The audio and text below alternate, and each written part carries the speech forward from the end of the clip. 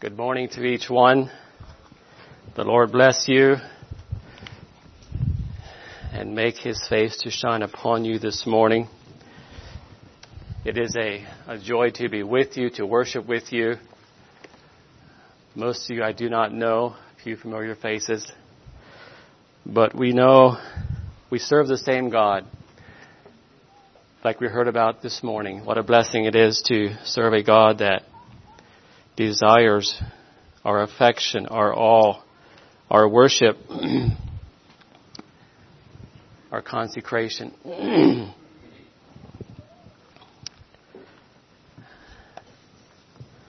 I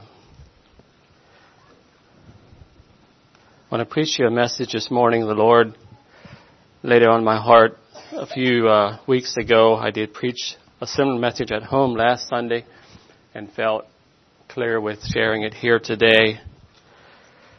A message concerning God's desire for us. Do you know that God is jealous over your heart this morning? God is a jealous God. He wants all of our affection and our love. Open your Bibles to Exodus chapter 34 for the text verse. Exodus 34 verses 12 through 16. We'll read this and then those of you who can, will stand for prayer. Exodus 34 verse 12. Take heed to thyself, lest thou make a covenant with the inhabitants of the land whither thou goest, lest it be for a snare in the midst of thee.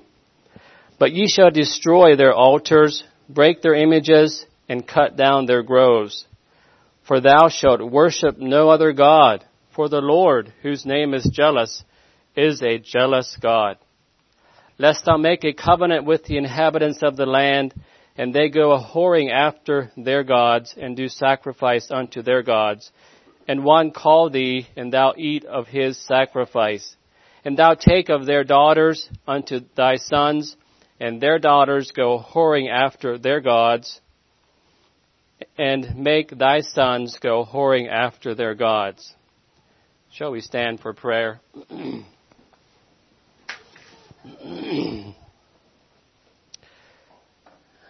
Our Father in heaven, we just want to pause and give you the rightful place here this morning again.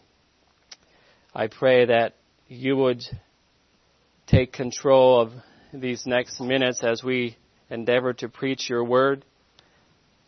May they be your words, anointed of you, and words that would bring life to every heart and every soul here today. So bless the preaching of your word for your glory. In Jesus' name we pray. Amen. You may be seated. The Lord, whose name is jealous. And as I think of preaching this morning, I think of Jesus' words. He said a few times in scriptures, "He that hath an ear to hear, let him hear." How do we have ears to hear this morning? How do we hear what God is trying to tell us?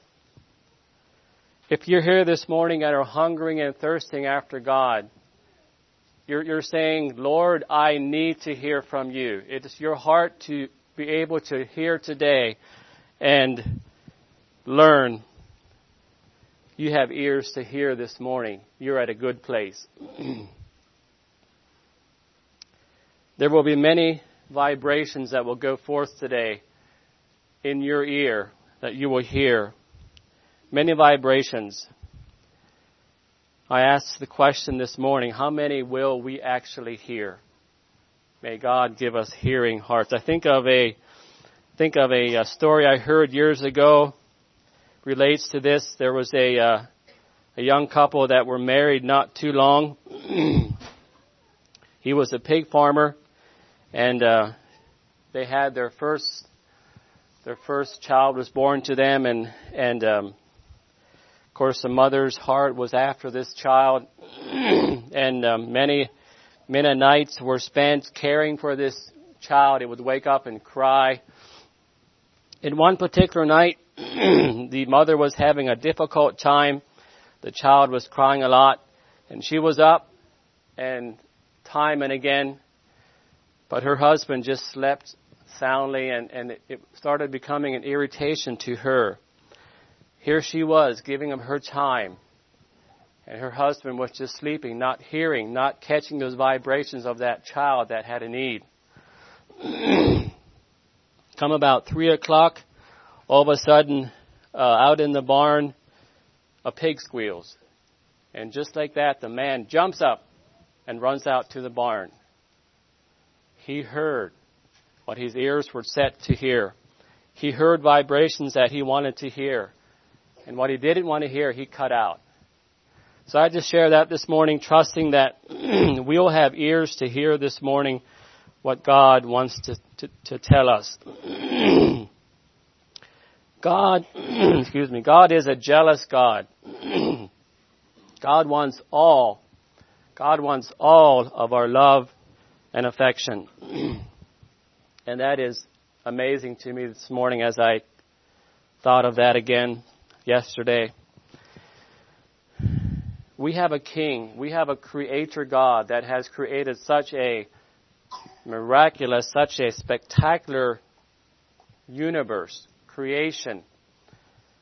Trillions and trillions of stars out there that he created.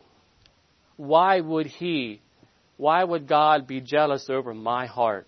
Such a frail being like you and I. Why would God even desire that when he has all that vast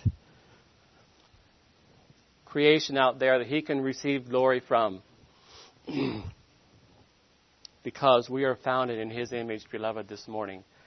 God has created us in the image of God, and he wants our affection. He wants our heart. He wants our complete consecration, our complete surrender to his will. That's what God is after this morning. Maybe you're here today.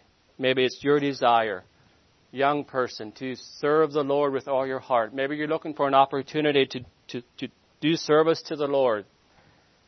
God wants a heart that is completely consecrated, given to him, and then he can use it for his glory. As we look around today in our world, in the Christian world today, yea, even in our own in our own churches, yea, even in Lancaster County, is there anyone here today that needs to be consecrated to the Lord? Are you in need of consecration in your life?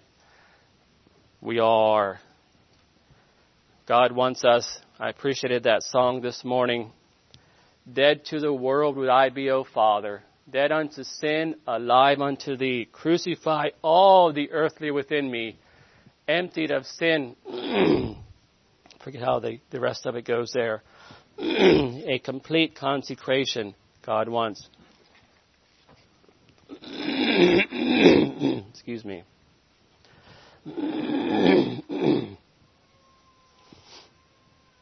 Psalm 79 verse 5 says, How long, Lord, wilt thou be angry forever? Shall thy jealousy burn like fire? Shall thy jealousy burn like fire? Have you ever been jealous? Has there ever been a certain thing or person that you have had an affection for, and that person or thing has turned that affection away from you, and there was a burning in your heart? You were jealous for that person or that thing. God is desirous for you this morning, beloved. That's how God's heart burns for you, for your complete consecration, for your complete affection.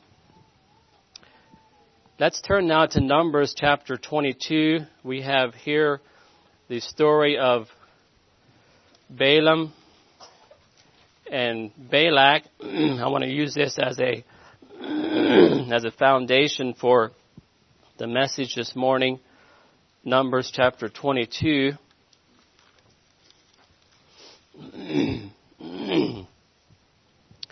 Before I read that, let me just read a few verses found in the New Testament concerning the character, the man Balaam. He was a very interesting man, a very interesting character. I don't understand totally his heart in what he did here, but Scripture does give us some insight. Revelation chapter 2, verse 14. Jesus says to the church at Pergamos, I think it was, "But I have a few things against thee, because thou hast there them that hold the doctrine of Balaam, who taught Balak to cast a stumbling block before the children of Israel, to eat things sacrificed unto idols, and to commit fornication." And then 2 Peter chapter 2, verse 15, talking about Balaam, "which have forsaken the right way, and are gone astray, following the way of Balaam, the son of Bozar, who loved the wages of unrighteousness." Who loved the wages of unrighteousness. Numbers chapter 22, verse 1. "And the children of Israel set forward and pitched in the plains of Moab on this side Jordan by Jericho." Just a backdrop of the story here, the Israelites had come to the Jordan River to cross over into Canaan, and they balked at that, and now they find themselves in the wilderness and camping there. Verse 2, "And Balak the son of Zippor saw all that Israel had done to the Amorites. And Moab was sore afraid of the people because they were many. And Moab was distressed because the children of Israel." God had brought the Israelites from Egypt. He had blessed them. They were a consecrated people. They had the power of God upon their lives. And they were feared by the nations around them, as we heard this morning in the devotional. The other nations feared them because God was with them and blessed them. Verse 4, "And Moab said unto the elders of Midian, Now shall this company lick up all that are round about us, as the ox licketh up the grass of the field. And Balak the son of Zippor was king of the Moabites at that time. And he sent messengers therefore unto Balaam the son of Beor of Pethor, which is by the river of the land of the children of his people, to call him, saying, Behold, there is a people come out from Egypt. Behold, they cover the face of the earth, and they abide over against us." Now, I don't know. It seems like Balaam here was a little bit like Lot was. He was camping right next to the Moabites here, even as Lot had camped right next to Sodom. And it seems like he was there right by the river of the Moabites, camping there. Verse 6, Now come now, therefore, I pray thee, curse me this people, for they are too mighty for me. Peradventure I shall prevail, that we may smite them, and that I may drive them out of the land. For I wot that he whom thou blessest is blessed, and he whom thou cursest is cursed. Here Balak saw something in Balaam that he knew that he had the blessing of the Lord, and he wanted to use this for his favor against God's own people. Verse 7, "And the elders of Moab and the elders of Midian departed with the rewards of divination in their hand, and they came unto Balaam and spake unto him the words of Balak." And we know the story there, just jumping down to verse 12. Balak comes to Balaam and makes his request, and here's what God tells Balaam, verse 12. "And God said unto Balaam, Thou shalt not go with them. Thou shalt not curse the people, for they are blessed. And Balaam rose up in the morning and said unto the princes of Balak, Get you into your lands, for the Lord refuses to give me leave to go with you." And just jumping on down there, we know the story, how that Balak again comes with more noble princes and brings a request again. Balaam again comes before God and asks God the second time, "God, may I go? What shall I do?" And we know that the second time God gave Balaam the liberty to go. But verse 22, in chapter 22, verse 22, "And God's anger was kindled because he went, and the angel of the Lord stood in the way for an adversary against him." And I believe here is where Balaam went wrong. He again asked the Lord the second time for liberty to go, what God had told him not to do. And God anger was kindled. And then we see there where Balaam's ass that he was riding balked, and Balaam got upset and smote the ass, and the ass actually talked to him. And let's jump over to verse 31 there, chapter 22. And the Lord opened the eyes of Balaam, and he saw the angel of the Lord standing in the way, and his sword drawn in his hand, and he bowed down his head and fell flat on his face. And the angel of the Lord said unto him, Wherefore hast thou smitten thine ass these 3 times? Behold, I went out to withstand thee, because thy way is perverse before me. And that word perverse means headlong or self-willed. Balaam was a very strong-headed man, very self-willed. He wanted what he wanted to do, even against God's request there. Balak comes to Balaam 3 times and gets him to offer sacrifices to try and get the Lord's blessing upon the cursing of the Israelites there. But every time God puts within Balaam a word of prophecy, a word of blessing for the Israelites there. And Balak becomes very angry. If you jump over to chapter 24, verse 10. And Balak's anger was kindled against Balaam, and he smote his hands together, and Balak said unto Balaam, I called thee to curse mine enemies, and behold, thou hast altogether blessed them these 3 times. And jumping down to verse 25, the end of the story here. And Balaam rose up and went and returned to his place, and Balak went also his way. Chapter 25, verse 1. And Israel abode in Shittim, and the people began to commit whoredom with the daughters of Moab. And they called the people unto the sacrifices of their gods. And the people did eat and bowed down to their gods. And Israel joined himself unto Baal Peor, and the anger of the Lord was kindled against Israel. So how does this happen? How does this happen that even though God tells Balaam not to curse the Israelites, something happens here that the Israelites turn against God, not necessarily against God, but they join themselves unto the gods of Moab. What has happened here?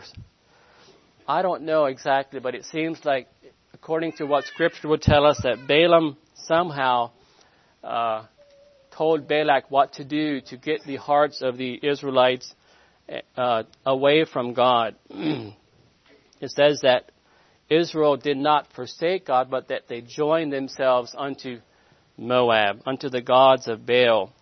Not forsaking God, but joining with other gods. And that was provoking to the Lord. God had brought them out, a consecrated people, to be an example to the nations around them. God fought their battles like we heard this morning. God wanted to be their king. And here, Israel finds themselves joining unto the gods of this world, and God's anger was kindled. Psalm 78, verse 58, For they provoked me to anger with their high places. They moved me to jealousy with their graven images. God was moved with jealousy as he observed Israel going after the gods of Baal there in Moab. God wants us to live today, beloved, a consecrated life, a life that is given over to Him, a life that is surrendered to Him. Consecration, to set apart for God. Are you consecrated to God this morning? Is your life set apart to God? I think of certain things that we as men have. I have in my shop. I do woodworking, and there are certain things in my shop that I designate for this area only, not to go anywhere else. And even like you sisters, you have certain things in your kitchen that is to stay right there. You would not appreciate if your husband would take your best china out and feed his dog or something like that. It's consecrated for that specific area, that need. And that's how God wants our life to be, consecrated to Him for His service, to God alone. God is jealous over our affection.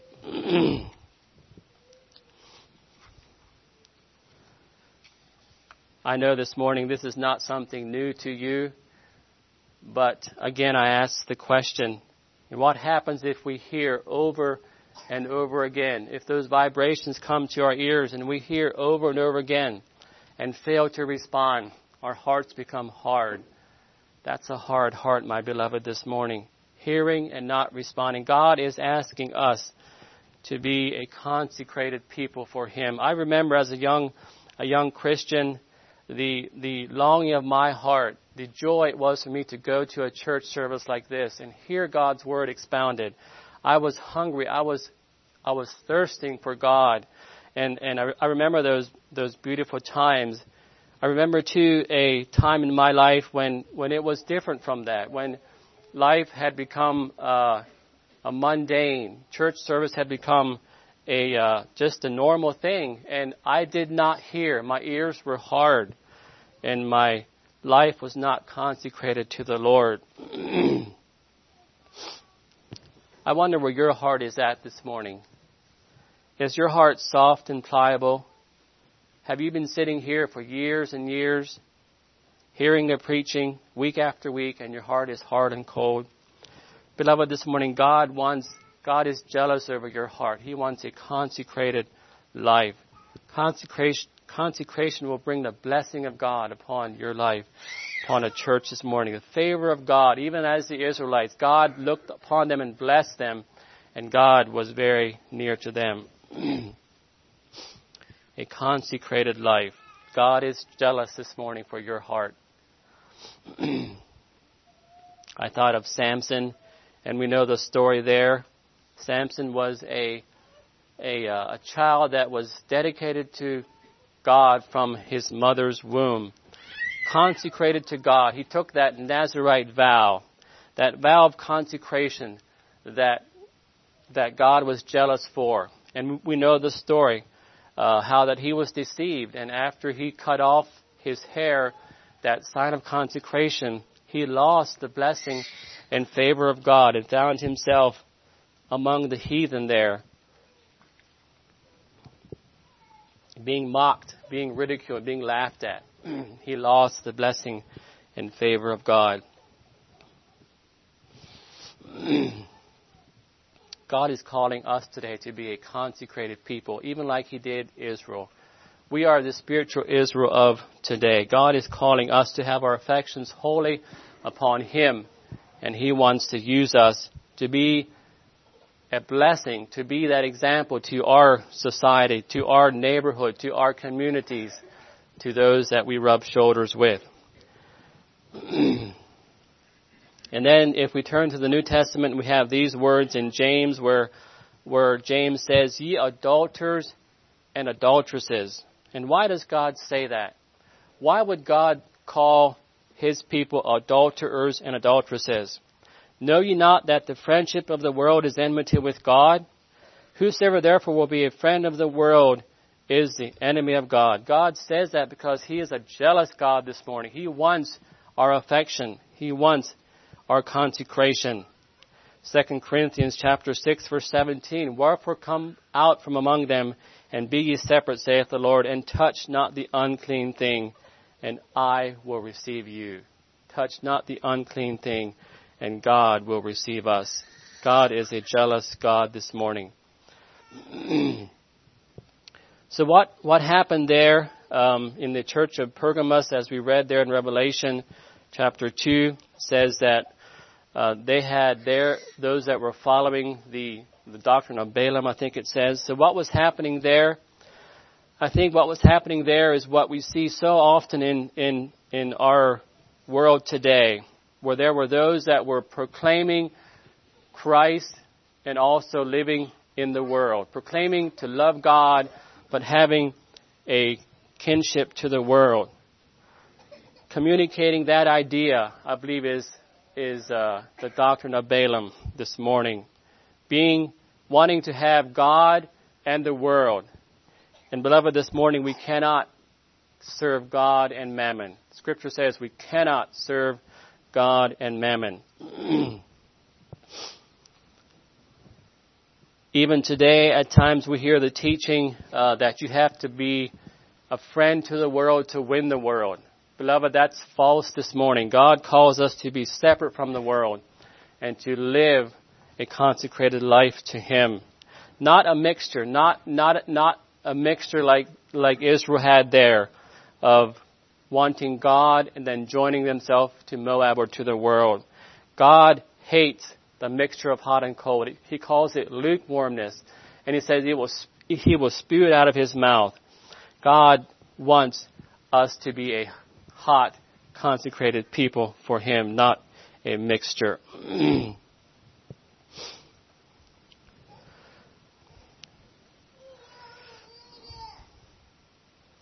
So allowing our life to become mixed with the world when we want to serve Christ is detestable to God this morning. It makes us lukewarm. And we are called to not only draw back from the world, but to turn from the world and to follow Christ and Him alone.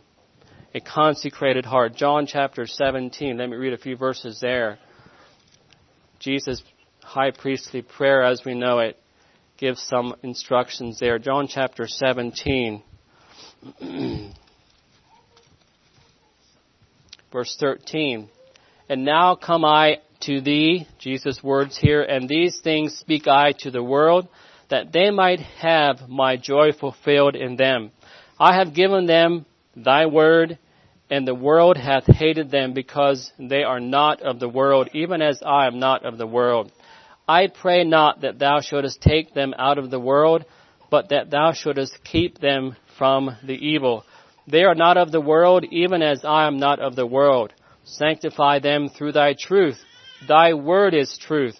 As thou hast sent me into the world, even so have I sent them into the world. So we see here a few things. First of all, that God has saved us. God has redeemed us to be a consecrated people, to send us into the world, to share with the world the news of salvation, the good news of Christ.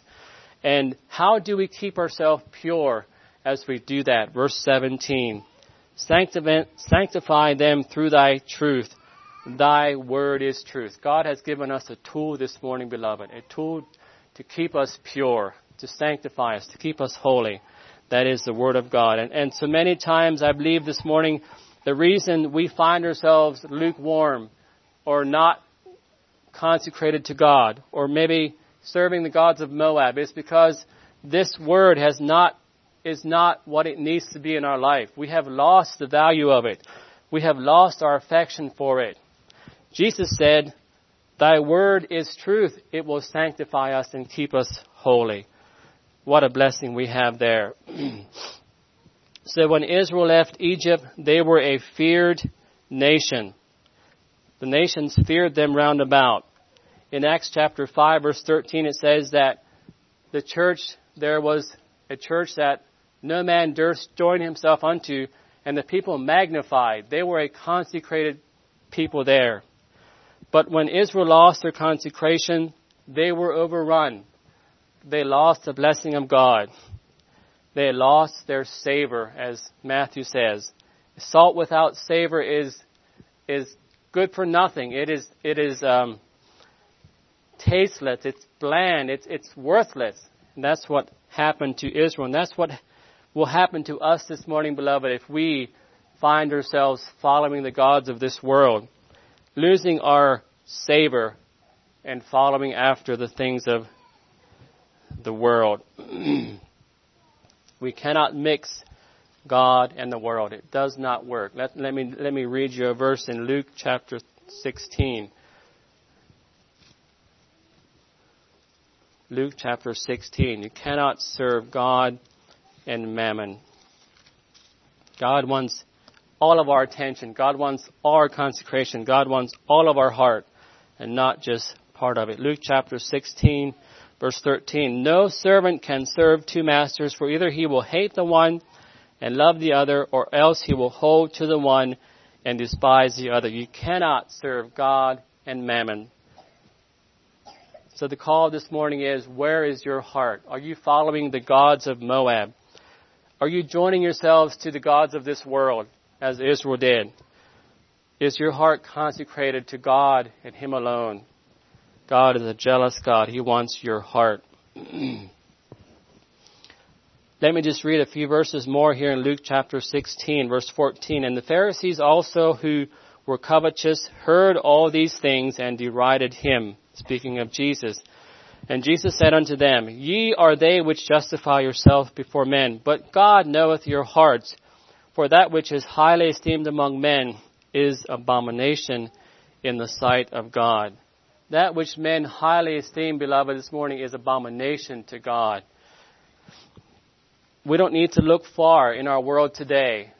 We can see men that are wicked, men that are fleshly, men that do not love the Lord, men that are living in darkness, men that are unsaved, what they are following after, the things of the world. What do they esteem? Those are things that God hates this morning. That which is highly esteemed among men, God hates, is abomination to Him.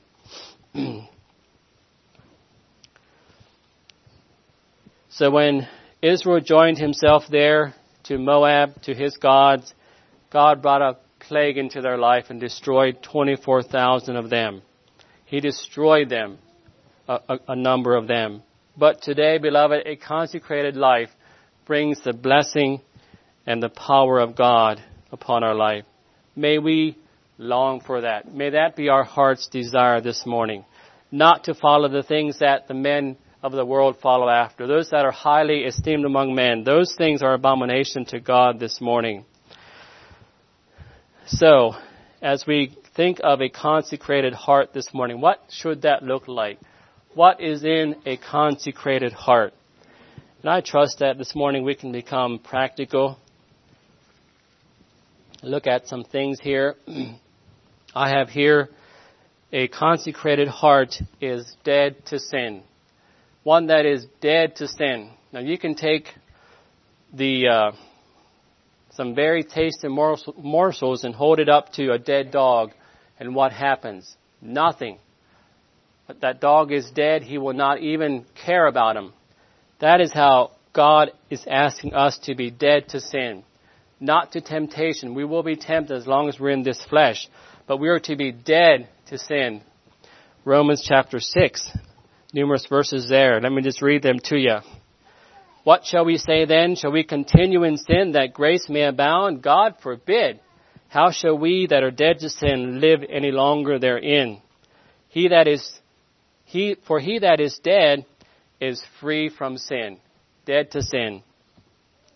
Galatians chapter 2. I am crucified with Christ. Paul's words here. Nevertheless, I live, yet not I, but Christ liveth in me. And the life which I now live in the flesh, I live by faith of the Son of God who loved me and gave himself for me.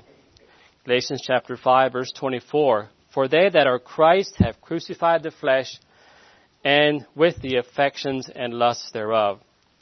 Colossians chapter 3, verse 2. Set your affection on things above and not on things of the earth. For ye are dead, and your life is hid with Christ in God. Dead to sin. A consecrated heart is dead to sin. A consecrated heart has fellowship with Christ's death. Or we die with Christ. We are willing to lay aside those things that hinder us in our race. There are things that we know in our personal life that are neither right nor wrong. But sometimes God asks us to give up these things. Are we willing to die to them? Die with Christ. Be willing to lay those down for the sake of Christ. And they could be various things. Persecution. Jesus talks about persecution in Matthew chapter 5. Blessed are you when men revile you. You shall be hated of all men, Jesus said. Being willing to do that for the sake of Christ. Loss of life. He that loses his life shall find it. He that findeth his life shall lose it. Suffering. Paul talks about suffering in Acts chapter 9. The renunciation of worldly treasures. Matthew 19. And everyone that hath forsaken houses and brethren or sisters or fathers or mothers or wife or children or lands for my sake, for my name's sake, shall receive 100-fold and shall inherit everlasting life. Being willing to forsake all for the sake of Christ. Dying with Christ. Even to the point of being willing to give your life for the cause of Christ if He asks of that. Are you having fellowship with Christ's death today? Is your heart consecrated to God to that extent? We have many examples in Scripture about men who were resigned in trials. I think of Job being willing to receive what God brought into his life for purification. Jesus, not my will but thine be done, he prayed there in Gethsemane, being resigned in trials. So what does a consecrated heart look like this morning, beloved? How does your heart look like? Are you willing to unquestionably obey Christ, what He asks of you? I think of Noah, of Elisha. I think of Christ, of the Apostle Paul, counting all things for the loss of Christ. Unquestionable obedience is something that we find in a consecrated heart. It is something that requires whole heart obedience. God wants it all, not just part of it. God wants everything, not just part of it. Whole heart required. In love, in obedience, in trust, in prayer, in repentance. God wants it all. God wants it all for His service. And the consecrated heart this morning, beloved, it's a personal call for everyone here this morning. Every soul needs to make that a personal call in your life. God is jealous over your soul this morning, every individual soul. God has created you for His glory, for His purpose, and He wants to use you in His kingdom. Proverbs 23, verse 26, My son, give me thine heart, and let thine eyes observe my ways. And Romans chapter 12, verse 1, I beseech you therefore, brethren, by the mercies of God, that you present your bodies a living sacrifice, holy, acceptable unto God, which is your reasonable service. That's only our reasonable service this morning, beloved. God wants it all.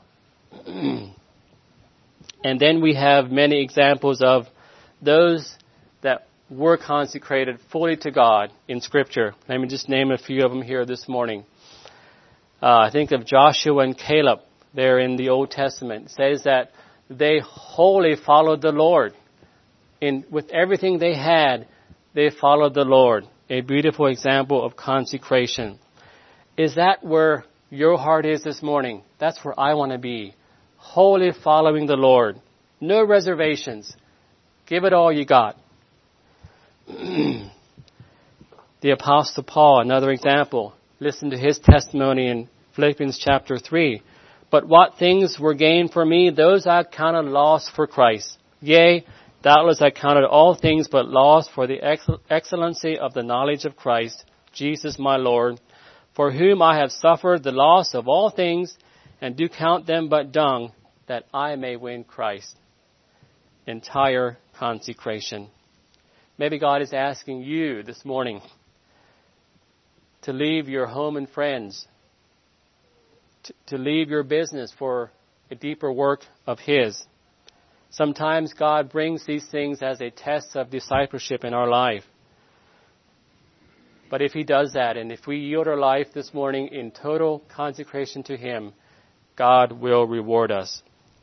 Luke chapter 18, verse 29, Jesus says, Verily I say unto you, there is no man that hath left house, or parents, or brethren, or wife, or children, for the kingdom of God's sake, he shall not receive manifold more in this present time, and in the world to come, everlasting life. What is your goal this morning? Is it everlasting life? Is your heart consecrated to God?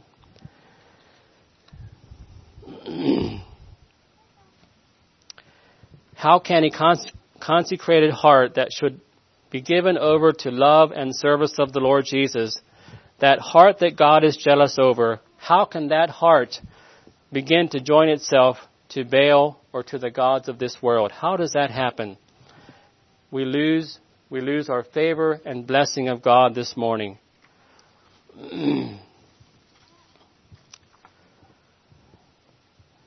Just a few things here that I have that are found in a consecrated heart. Number one, if your heart is consecrated totally to God this morning, your heart will be a contented heart. A heart that is content with the present in this present world. You know, if we go out into the world today, we don't need to look far, again, till we see what men are striving after. There is much covetousness, discontentment, pursuit of wealth, of prosperity, of possessions, and of toys. Again, Luke chapter 16, that which is highly esteemed among men is abomination to God. God hates these things. And are we finding ourselves at times pursuing the very thing the world is? In the world there is covetousness.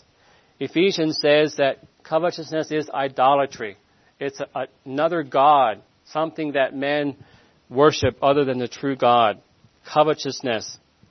Hebrews chapter 13 verse 5, let your conversation be without covetousness, and be content with such things as ye have. For he hath said, I will never leave you nor forsake you.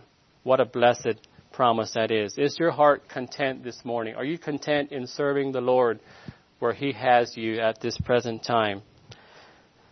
Is he your object of affection, your object of love? God is asking us to be content with him because he has promised that he will never leave us nor forsake us. What a blessed promise that is. In this world, there is a great drive for success, for profit, for wealth. Beloved, this morning, that is the gods of Moab. That is the gods of this world. And it is an abomination to God. God does not want us to join ourselves to those gods. Every consecrated heart is a content heart. Content with where the Lord, content with having a relationship with Jesus and needing nothing more. Are you content with having Jesus and allowing him to supply your needs? That's a consecrated heart this morning. Covetousness. Covetousness is in the heart of man this morning.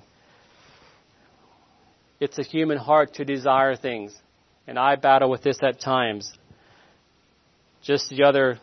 I'll just share my heart. Just the other week, I took a trip to Ohio for a church brother, and I got to run his new Chevy pickup, and that was such a blessing. But after I came back, I found in my heart, I wanted one like that too. I just have an old Ford. Covetousness. God, rid us of that.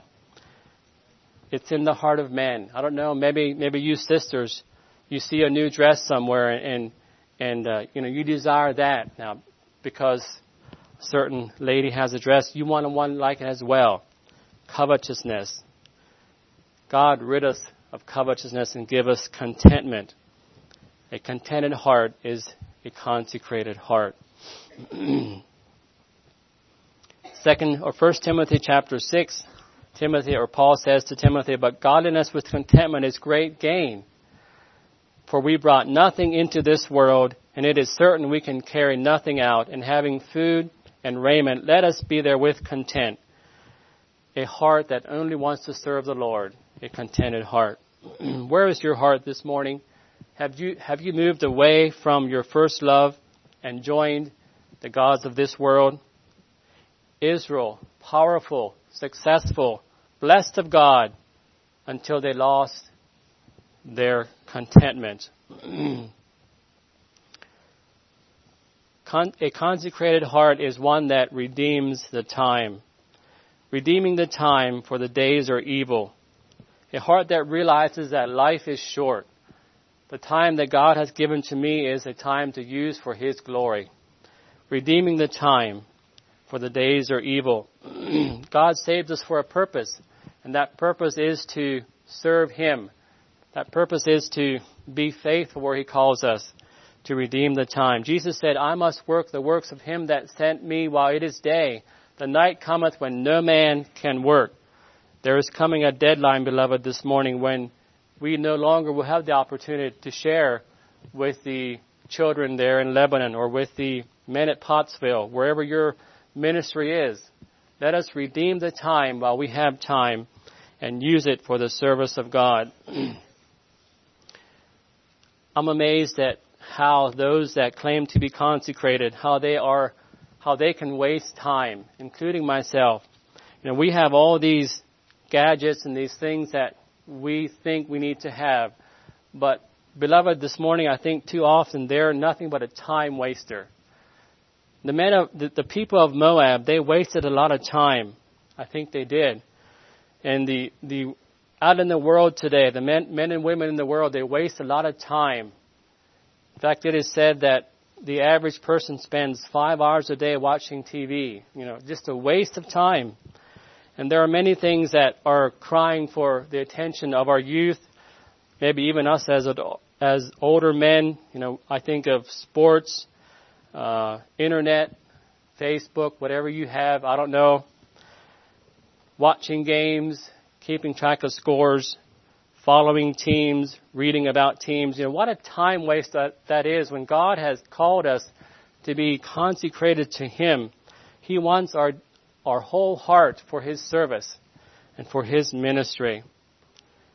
Redeeming the time, a consecrated heart. I think of my life as a youth. There was a time when I drew back from the Lord, and I wasted much time just in pursuing the foolishness of the world. And I regret that today. What an opportunity that would have been for me to take that time and to read the Word and to know God in a deeper way. Redeeming the time. Certainly that would have been. Sometimes we wonder, what's wrong with doing a certain thing? Or, God, why would God ask me to give this up? This morning, beloved, it's not a matter of right or wrong as much as it is a consecrated heart to God. Maybe God is asking you to in a deeper way, consecrate your heart to Him. And He's asking you to give up something that you love to do. Let us redeem the time and allow God to do that for us so that our hearts can be where God's heart is. Redeemers of our time. Another thing that I see in a consecrated heart is one that is modest and simple. And I know you have heard this many times, perhaps. A heart that is modest and simple. In Moab, in the world, there's outward beauty, fashion reigns.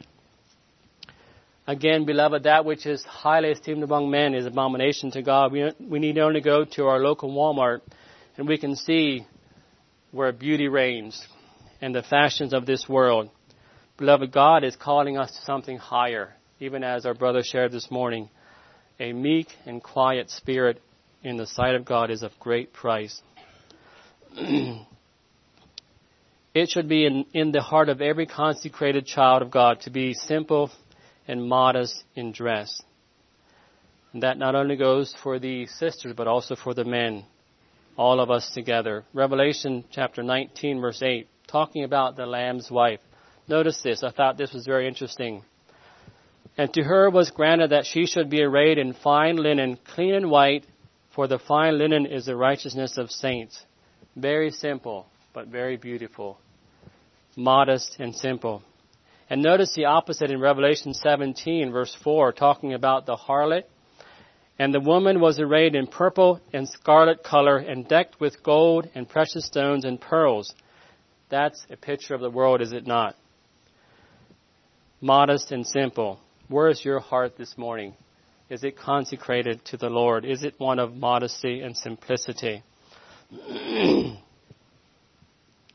Let's not join ourselves to the world, beloved. Let's join ourselves to God. He is jealous of our hearts this morning. And then I have a consecrated heart is one that is consecrated in worship of music as well. And these are all issues that I believe we face head on today. Brother John shared this morning the battle. We're in the battle. These are issues that we face today. A consecrated worship of music. Ephesians chapter 5, verse 19, Paul says, speaking to yourselves in psalms and hymns and spiritual songs, singing and making melody in your heart to the Lord. There is a consecrated heart this morning, beloved. Making melody in your heart to the Lord.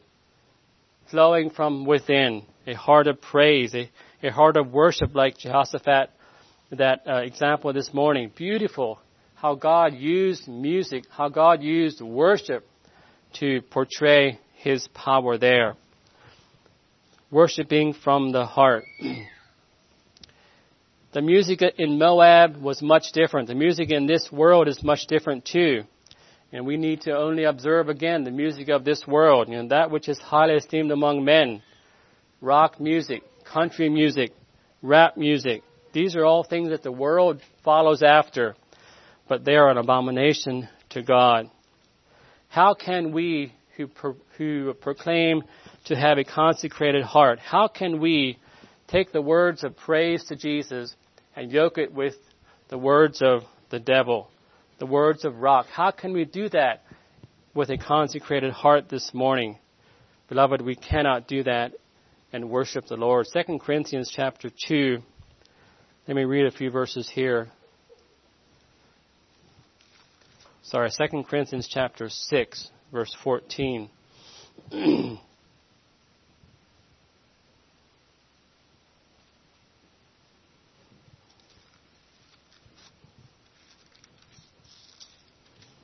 Corinthians 6:14. Paul is saying here, be not unequally yoked together with unbelievers, for what fellowship hath righteousness with unrighteousness, and what communion hath light with darkness? And what concord hath Christ with Belial? Or what part hath he that believeth with an infidel? And what agreement hath the temple of God with idols? For ye are the temple of the living God, as God hath said, I will dwell in them and walk in them, and I will be their God, and they shall be my people. Verse 15 there is what I wanted to look at. What concord hath Christ with Belial? If you study that word concord, it means, if I can say the Greek word, symphonesis, I think it is, which we get our word symphony from. What symphony hath Christ with Belial or with the devil? How can we blend the sounds of Christ again, beloved, this morning with the sounds of the world? We cannot do that. That is an abomination to God.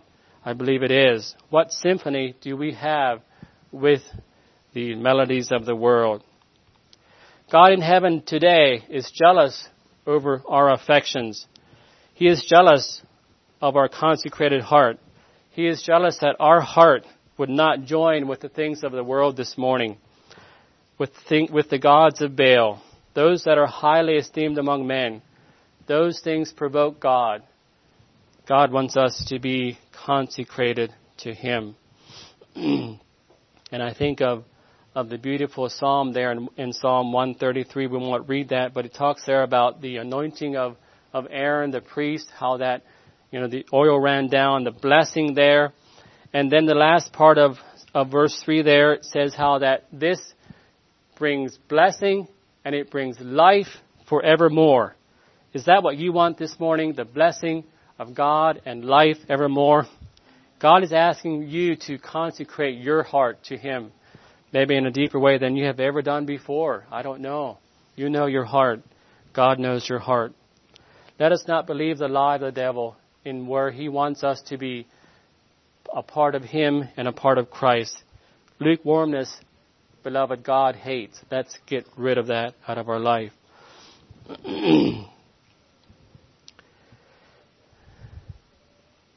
Andrew Murray said, God is ready to assume full responsibility for the life that is totally yielded to Him. God is ready to take full responsibility for anybody that totally yields their life to Him. So I ask the question in closing this morning. Do I have an ear that is hearing? Do I hear what God is trying to tell us this morning?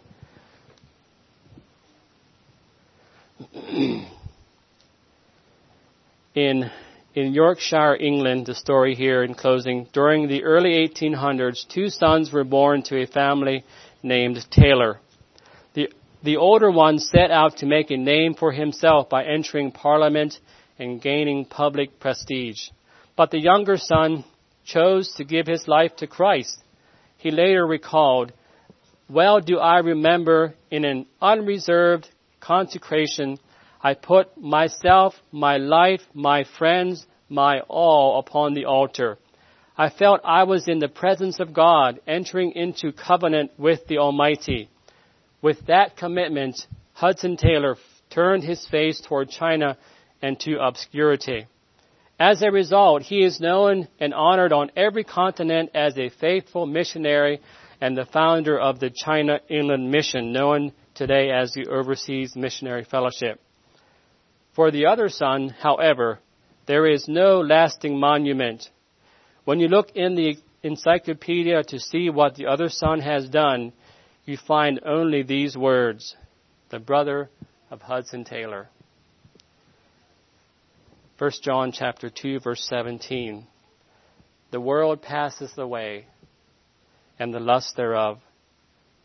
But he that doeth the will of God abideth forever. Open your hymn books to song number 507. This is a beautiful prayer here, a prayer of consecration, written by Fanny Crosby. I think I'll just ask you to stand again and I'll read this song as a prayer in closing. And if you in your heart desire to consecrate your life to God, you do that as you feel led to do. You want to come forward, that's fine. If you want to do it in your heart and make it known to a brother afterwards, that's fine. Let's bow our heads and pray. Our Father in heaven, I pray the words of Fanny Crosby as she penned these words. I am thine, O Lord, I have heard thy voice, and it told thy love to me. But I long to rise in the arms of faith and be closer drawn to thee. Consecrate me now to thy service, Lord, by the power of grace divine. Let my soul look up with a steadfast hope, and my will be lost in thine. Oh, the pure delight of a single hour that before thy throne I spend, when I kneel in prayer, and with thee, my God, I commune as friend with friend. There are depths of love that I cannot know till I cross the swelling narrow sea. There are heights of joy that I may not reach till I rest in peace with thee. Draw me near, near, blessed Lord, to the cross where thou hast died. Draw me near, near, near, blessed Lord, to thy precious bleeding side. And Father, we want to truly see Jesus Christ this morning and lift him up as the way, the truth, and the life. Lord, you know my heart this morning. You know every heart that is here. And I just pray that your Holy Spirit would fill this place and that our hearts would be fully consecrated to you. For you are ready to take any heart that is that and use it for your kingdom, for your glory, for your honor. Bless these words, Father, to your glory. In Jesus' name, amen. You may be seated.